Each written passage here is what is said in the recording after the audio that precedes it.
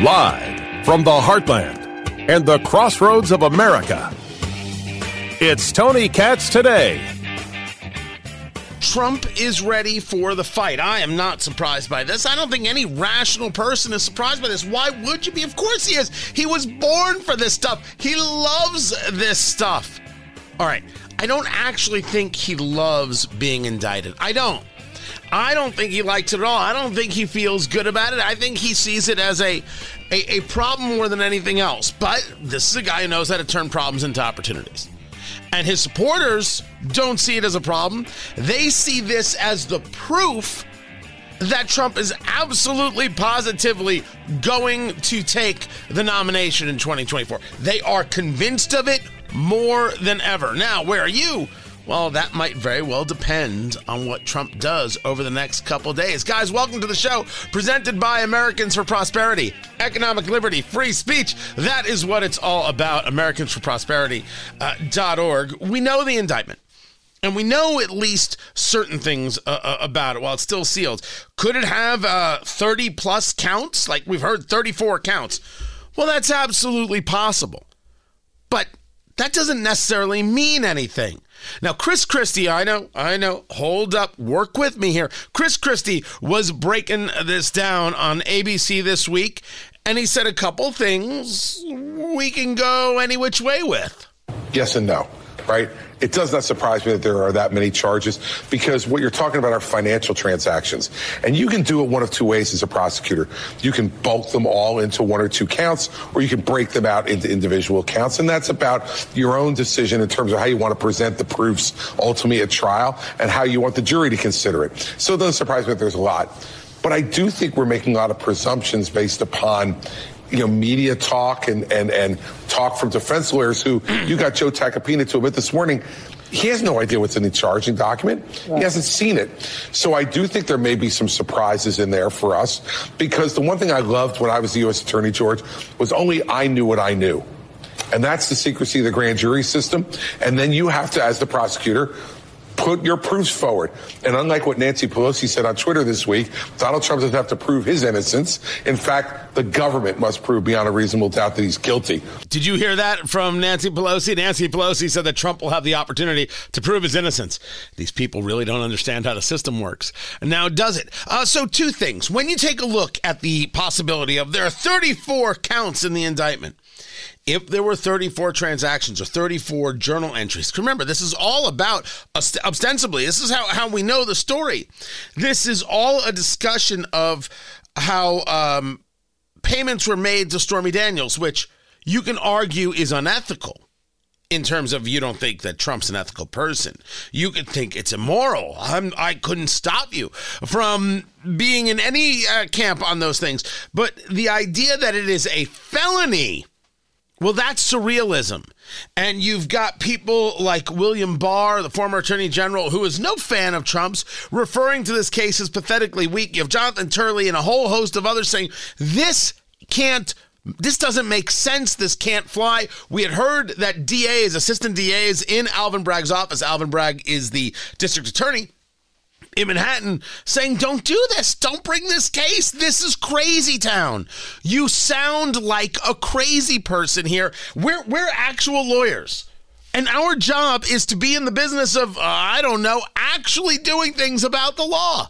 And this is about attacking somebody. This is about destruction, is what this is. And we shouldn't be a part of this. This is a miserable and terrible idea. A miserable and terrible idea. So they go through with it anyway. And yes, you break it up into all these counts to make it sound, 34 charges against Trump.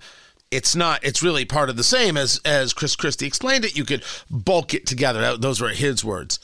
But his conversation of there could be a few surprises in there. And, as a prosecutor, you love that you only know what you know. First of all, that's exactly the reason why so many Americans hate these people. And it's very obvious to me that Chris Christie had a little too much fun going after others.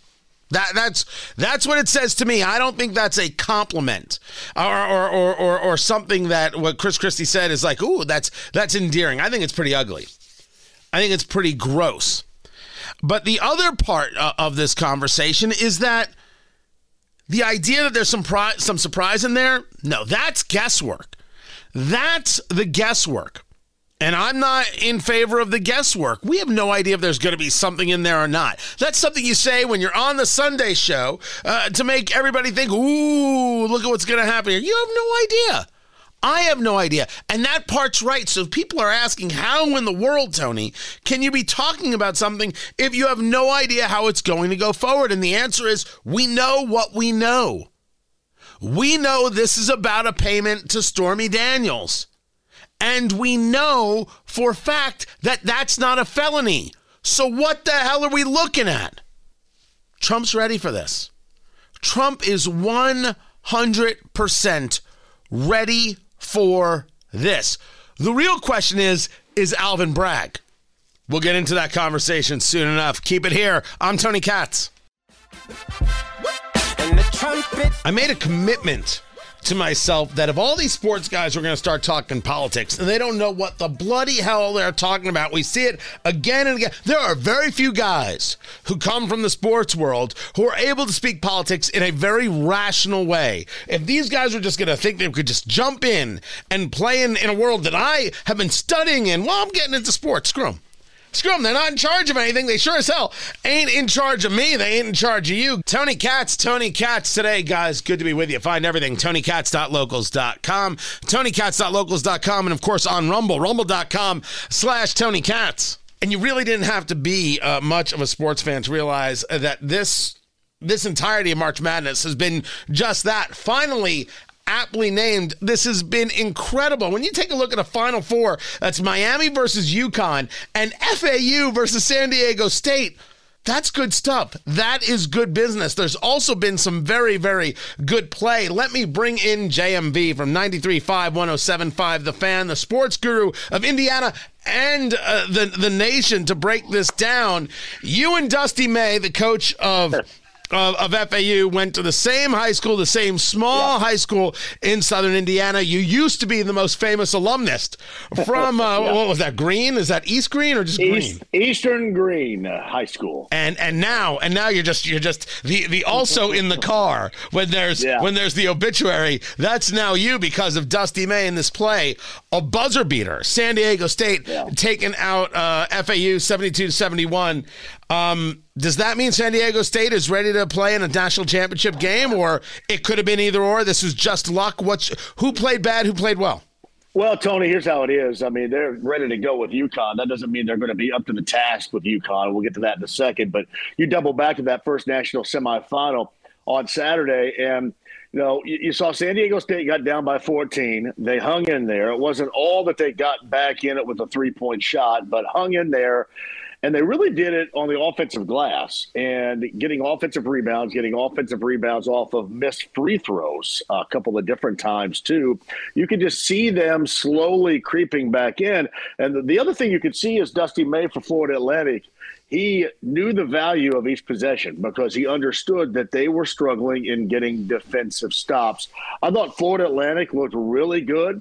I just thought that San Diego State grinded that thing out, gave them an opportunity in that final possession, and then Butler stepped up and made that shot. But you just saw the value. You saw like 3 timeouts, one because for Florida Atlantic they couldn't get the ball in bounds. But there were 2 other ones, too, because Dusty realized the value of that final possession they were going to have because you wanted ideally to score and have San Diego State look for that 3.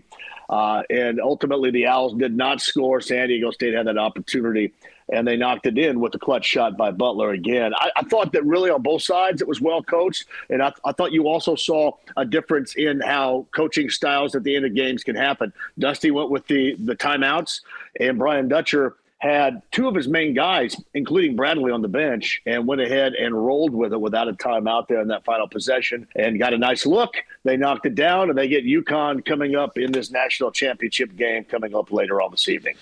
We'll get into the UConn in a second, but first take a look at San Diego State and this road. Beating Charleston, beating Furman, which got past Virginia in that first round, beating Alabama, already beating the number 1 seed, beating Creighton, which was able to survive Baylor, and then, of course, beating FAU. It's not like they don't have a case to be made. They did beat a number 1 seed.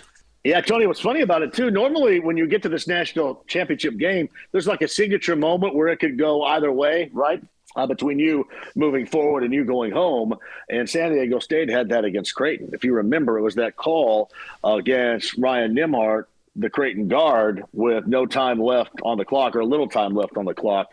That was the difference in that one made free throw, and that was the difference in that game. That was the difference in San Diego State moving on, or possibly Creighton moving on. But normally you have one of those signature moments where it could go either way. You survive that, and then you move on and you get to this point. For UConn, it's different, Tony, because UConn has, 5 games now where they have won by double digits. They have looked phenomenal. And they can get you in a variety of ways. You're jumping ahead of me, man. You're jumping right ahead of me. What kind of person are you? No. It was just a lead-in. It's a segment. Oh, thank goodness you're here. See what happens when you get 2 radio people. It gets ridiculous. Talking to JMV. He's with 93.5, 107.5 The Fan in Indianapolis. Yep. He's the voice of sports in Indiana. The guru. Let's take a look at this UConn route, because I think it's probably the most impressive thing going on out there. They beat Iona, right, which you consider maybe their easiest battle, and they won everything in this double-digit insanity. They beat St. Mary's. They beat the living crap out of Arkansas by 23. They beat Gonzaga so bad. Gonzaga's considering not having a program anymore. And then it's not that they beat Miami in the Final Four.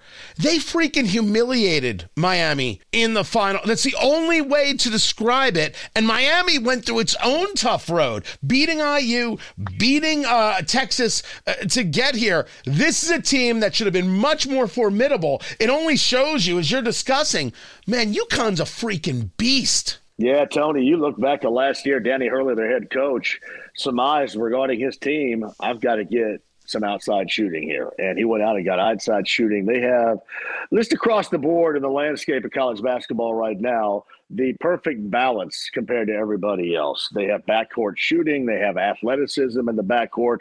They have athleticism in the front court. And they have a couple of bigs.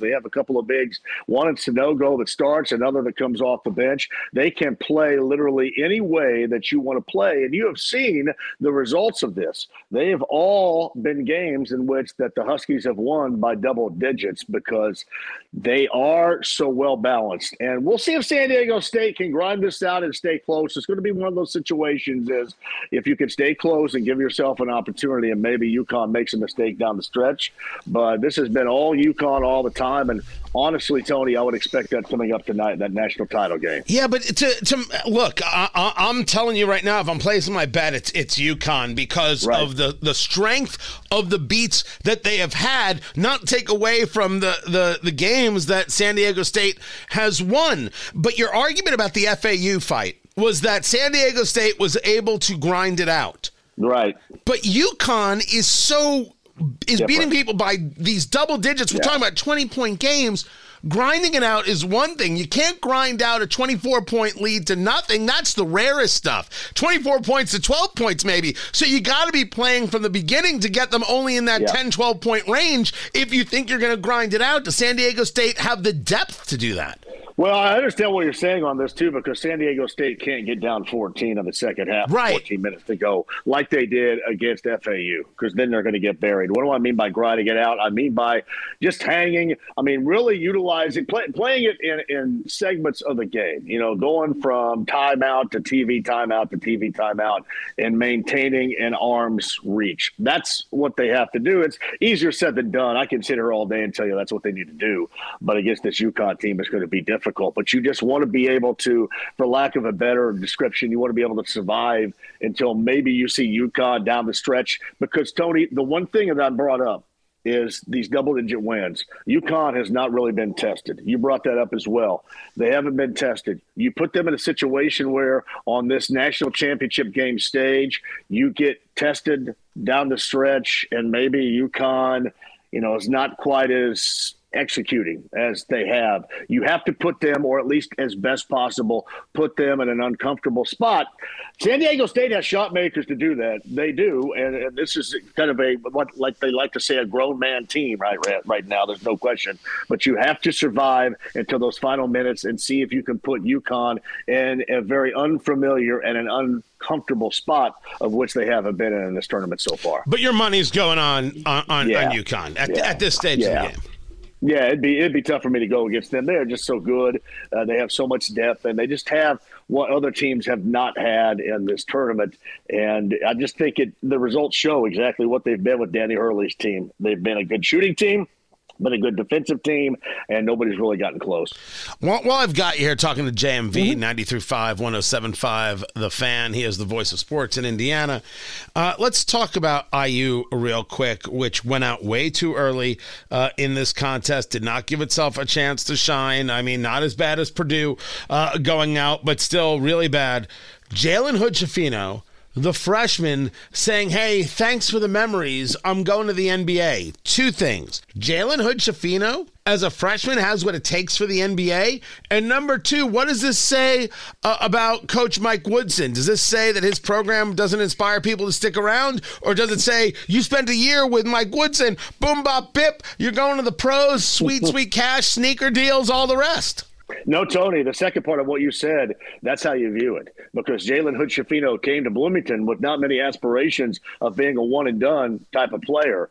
And with Mike Woodson's crew, that's exactly what he became. That's what he evolved into. So that's a great future selling point for Mike Woodson. And for Jalen Hood-Schifino, when you get the opportunity and because they do all this homework, or people do it for you, they know where a team is going to select you. So when you're going to be in round number one, maybe it's on the fringe of the lottery, maybe it's outside the lottery, but you're going to get that guaranteed money in round number one.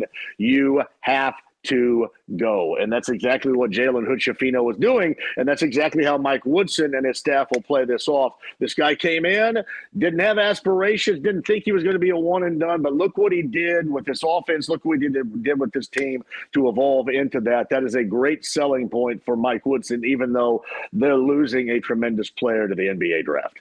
Yeah, it's something else. So now if you're other members of this team, just, when this happens with any team, right?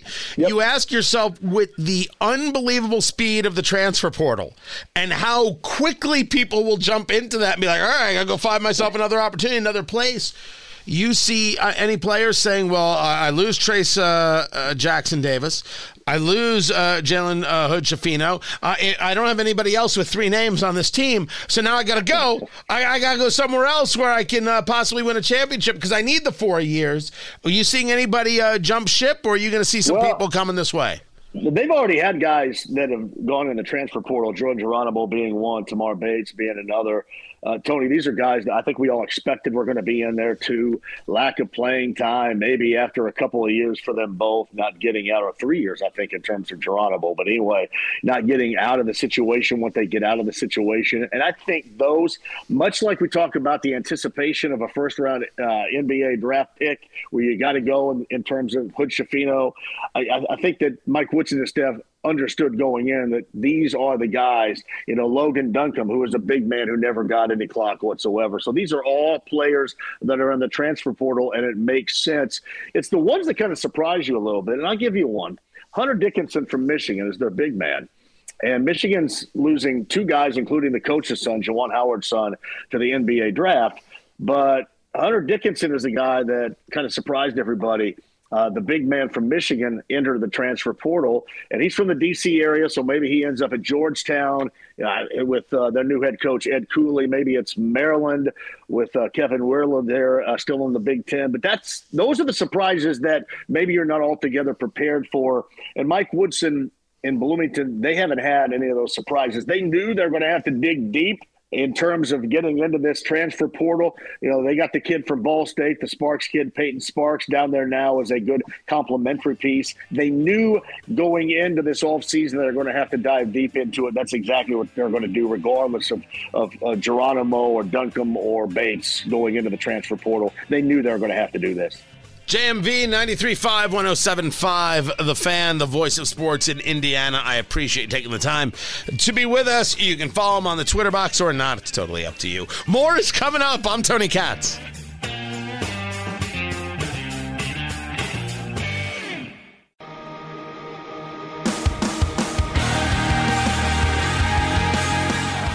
So after doing some traveling to Florida, I can share with you that airports are indeed busy. Connected in Atlanta, I can tell you that the Atlanta airport is busy. People are traveling. The question, of course, is they're traveling at these prices? That seems insane. Tony Katz, good to be with you. Gary Dick joined us right now from InsideIndianaBusiness.com on Twitter at IIB. Before we get into what's going on with the Indy airport, Gary Dick, you sent out this tweet about being in downtown Fortville and what a party it was, even with the rain. What was it about the scene there in Fortville that made you stop and kind of take it in for a moment? Yeah, people. I mean, it was amazing. It really struck me. It was Friday evening. The weather was awful. It was cold and rainy and windy and just not a nice night. But if you look up and down Main Street in Fortville, it was full. Every parking space was taken.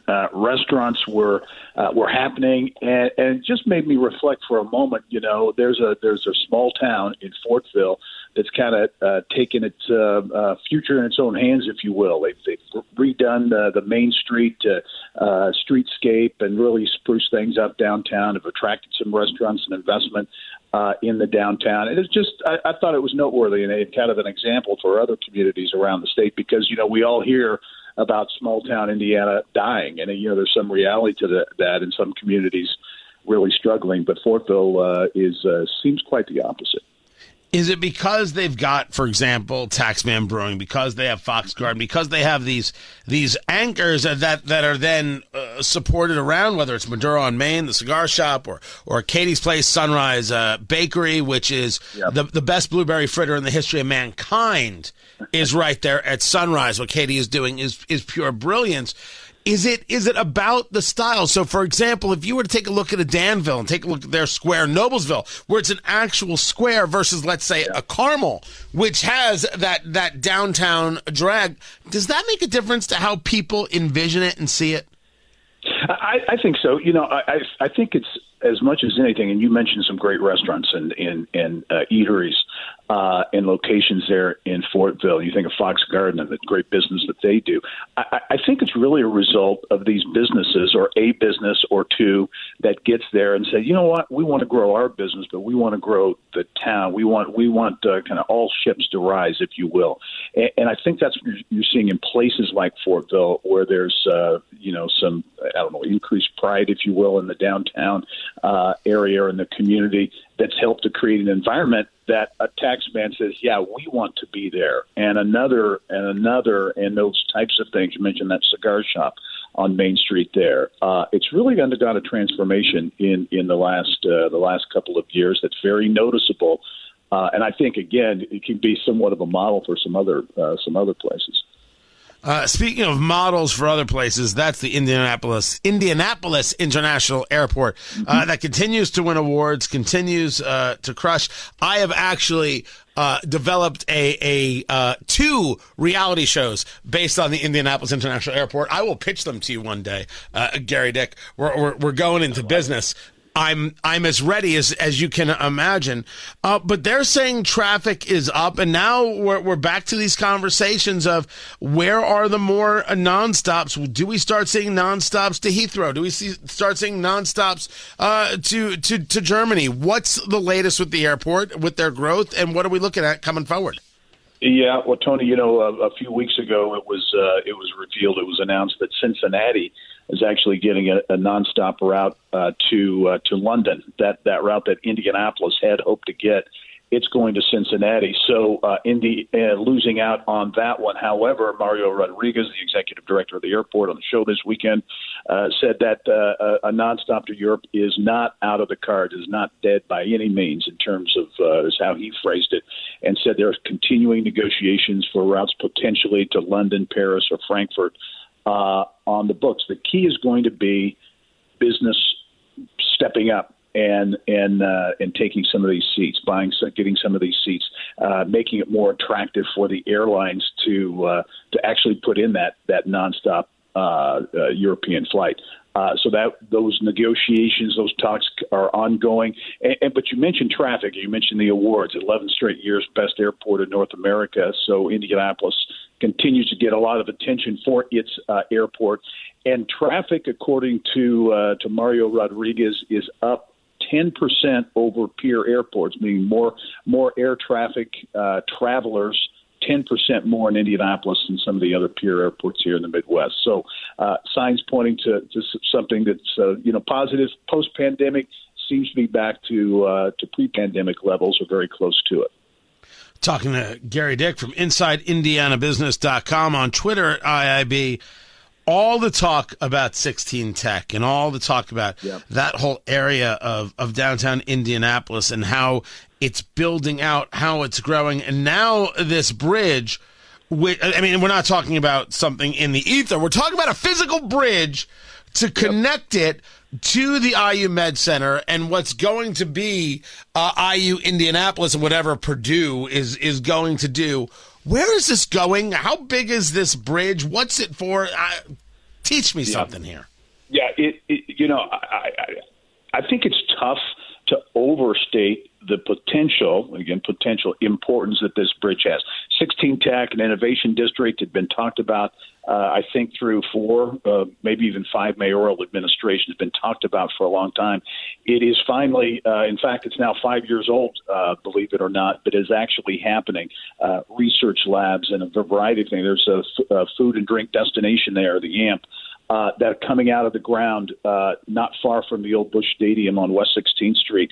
And what happened last week was a bridge, as you say, a physical bridge connecting 16 Tech to the IU Med Center and Eskenazi, all the various health and life sciences pieces of a corridor right across Fall Creek.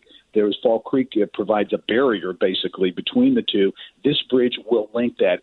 It's a bridge for cars, but for people, too, students and others to get back and forth between 16 Tech and the innovation happening there and all of the health and life sciences and a much broader redevelopment. So I think, Tony, it's a big story for the innovation space, if you will, in Indiana, but also for that near north and near northwest side area, which is, say it's been neglected. It hasn't been in great shape for a long time. That looks to change in part because of this connection.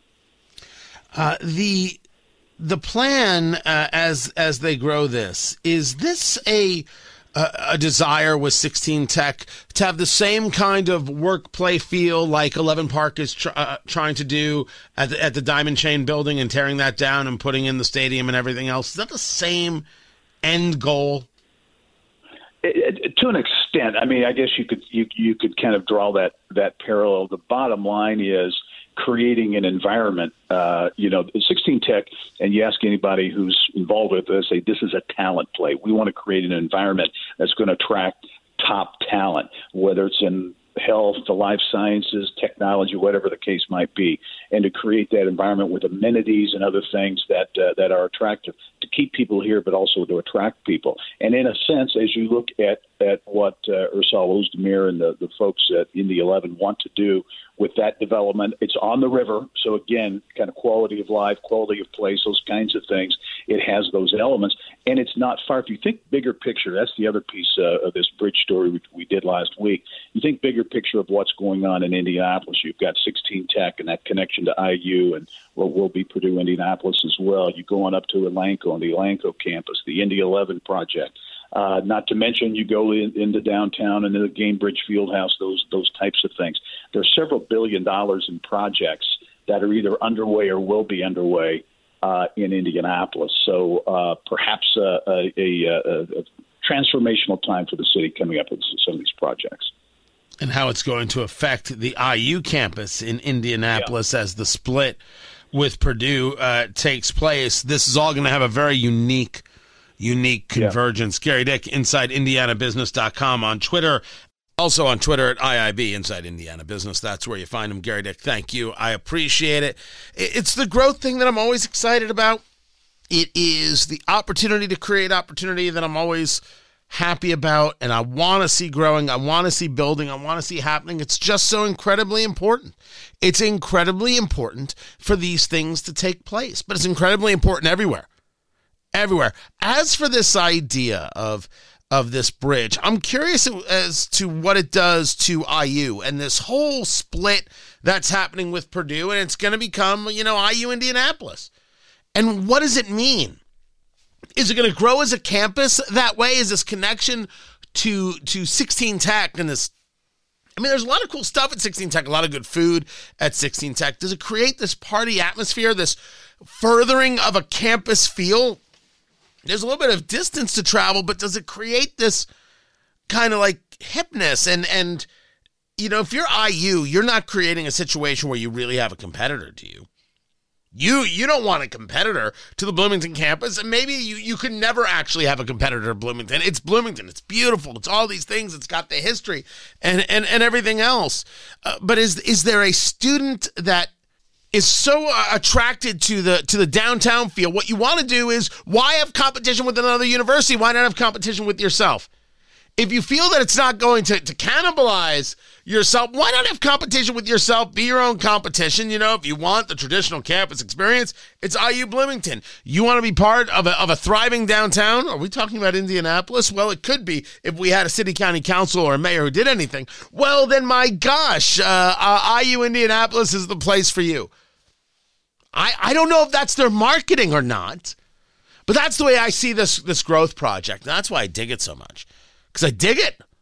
I really and truly do. Oh, yeah, in places like Fortville, these small towns that have just created this. Not only is it about a vibrant downtown in terms of cool things, it's attitudinal.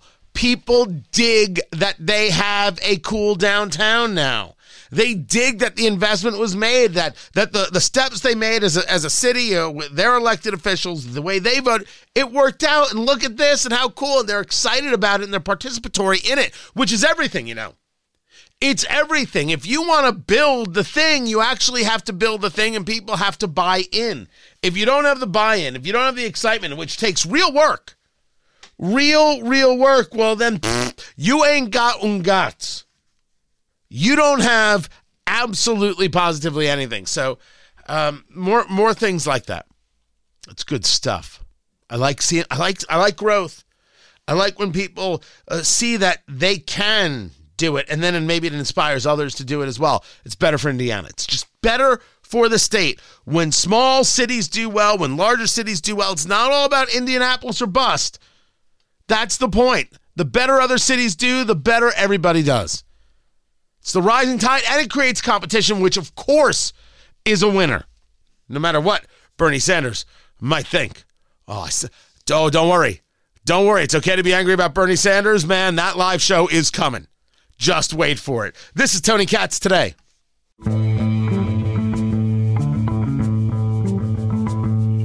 So the vast majority of America is talking about the indictment. And by the way, I started the sentence with "so" again. You got to tell me not to do that. I don't know when that happened. Did I start starting? My God. What is going on with me? I've been Joe Bidenized. Tony Katz Today. Good to be with you. I've been starting sentences with the word "so." And I don't know why I started. And I just can't seem to stop. And so every time I start a sentence, or I start I come back to air and I start with the word "so," you got to tell me. You got to stop me. It has to happen. I can use your help. Meanwhile, as I was discussing, everybody's talking about the Trump indictment, but there's a story, and we got to it earlier, and I've spoken with Dr. Matt Will about this before, that I think is kind of fascinating about McDonald's. McDonald's shut down its offices. The Wall Street Journal reported this yesterday. They shut down their offices because they're getting ready for corporate layoffs. Oh, okay. I can still get an Egg McMuffin, right? I do not want to be left out of my opportunity to get an Egg McMuffin. Daddy likes his Egg McMuffins. In this conversation, I am daddy. That is correct. It may sound awkward, but it feels good for me. They have more than 150,000 employees at McDonald's. So there's no idea or no knowing right now of how many people might get laid off, if any. Stock price is at a high as well. But just the thought of this, just the commentary of this, why am I still being told that this economy is great? Amazon laying off people, Microsoft laying off people. Who is the other? Google has laid off people. They now call themselves Alphabet on the top level. Can we be clear that this economy is not great? It's not. This economy is a problem, and it continues to be a problem, and that problem keeps growing and building. Why don't we admit so? The problem is, I can go out into the world and I see people spending. I was in Florida this past weekend. My mother needed some help with something. I went down. I went out to dinner with my father. Now, it's a Friday night. It's happy hour. I get it. That's the time you're going to see people. The place had a line. The place is slammed. Everybody's spending. When I walk into a mall, a shopping mall, everybody's got a bag. I'm told that things are problematic. I see the numbers show me that things are problematic. But dear Lord, what actually is problematic? When do we start seeing that all these things that we're talking about economically play out? It is this really weird tale of two cities kinds of things. Maybe it hasn't trickled its way up to all the places that I'm at. So let's argue that's the case. Let's argue that I'm too highfalutin to right now be affected by the economic realities. But that's not true. And McDonald's is being affected by the highfalutin economic realities. We're about to find out to what level, to what extent. I'm just stunned at what's going on with this economy. All the numbers say this, all the trends say that, and yet what I see anecdotally is different. Me, I'm betting on my brain and not my eyes. My eyes can lie. I don't think the data, I don't think what my mind is telling me, the data is sharing with me, I don't think that's lying, man. I don't see it. I don't see it. And me, I'm gonna keep my powder dry. I'm gonna keep holding on to as much cash as I can. See where this economy shakes out. You got to do what's best for you. Find everything, TonyKatz.locals.com, TonyKatz.locals.com, and of course, rumble.com/TonyKatz. Tomorrow, everyone, take care.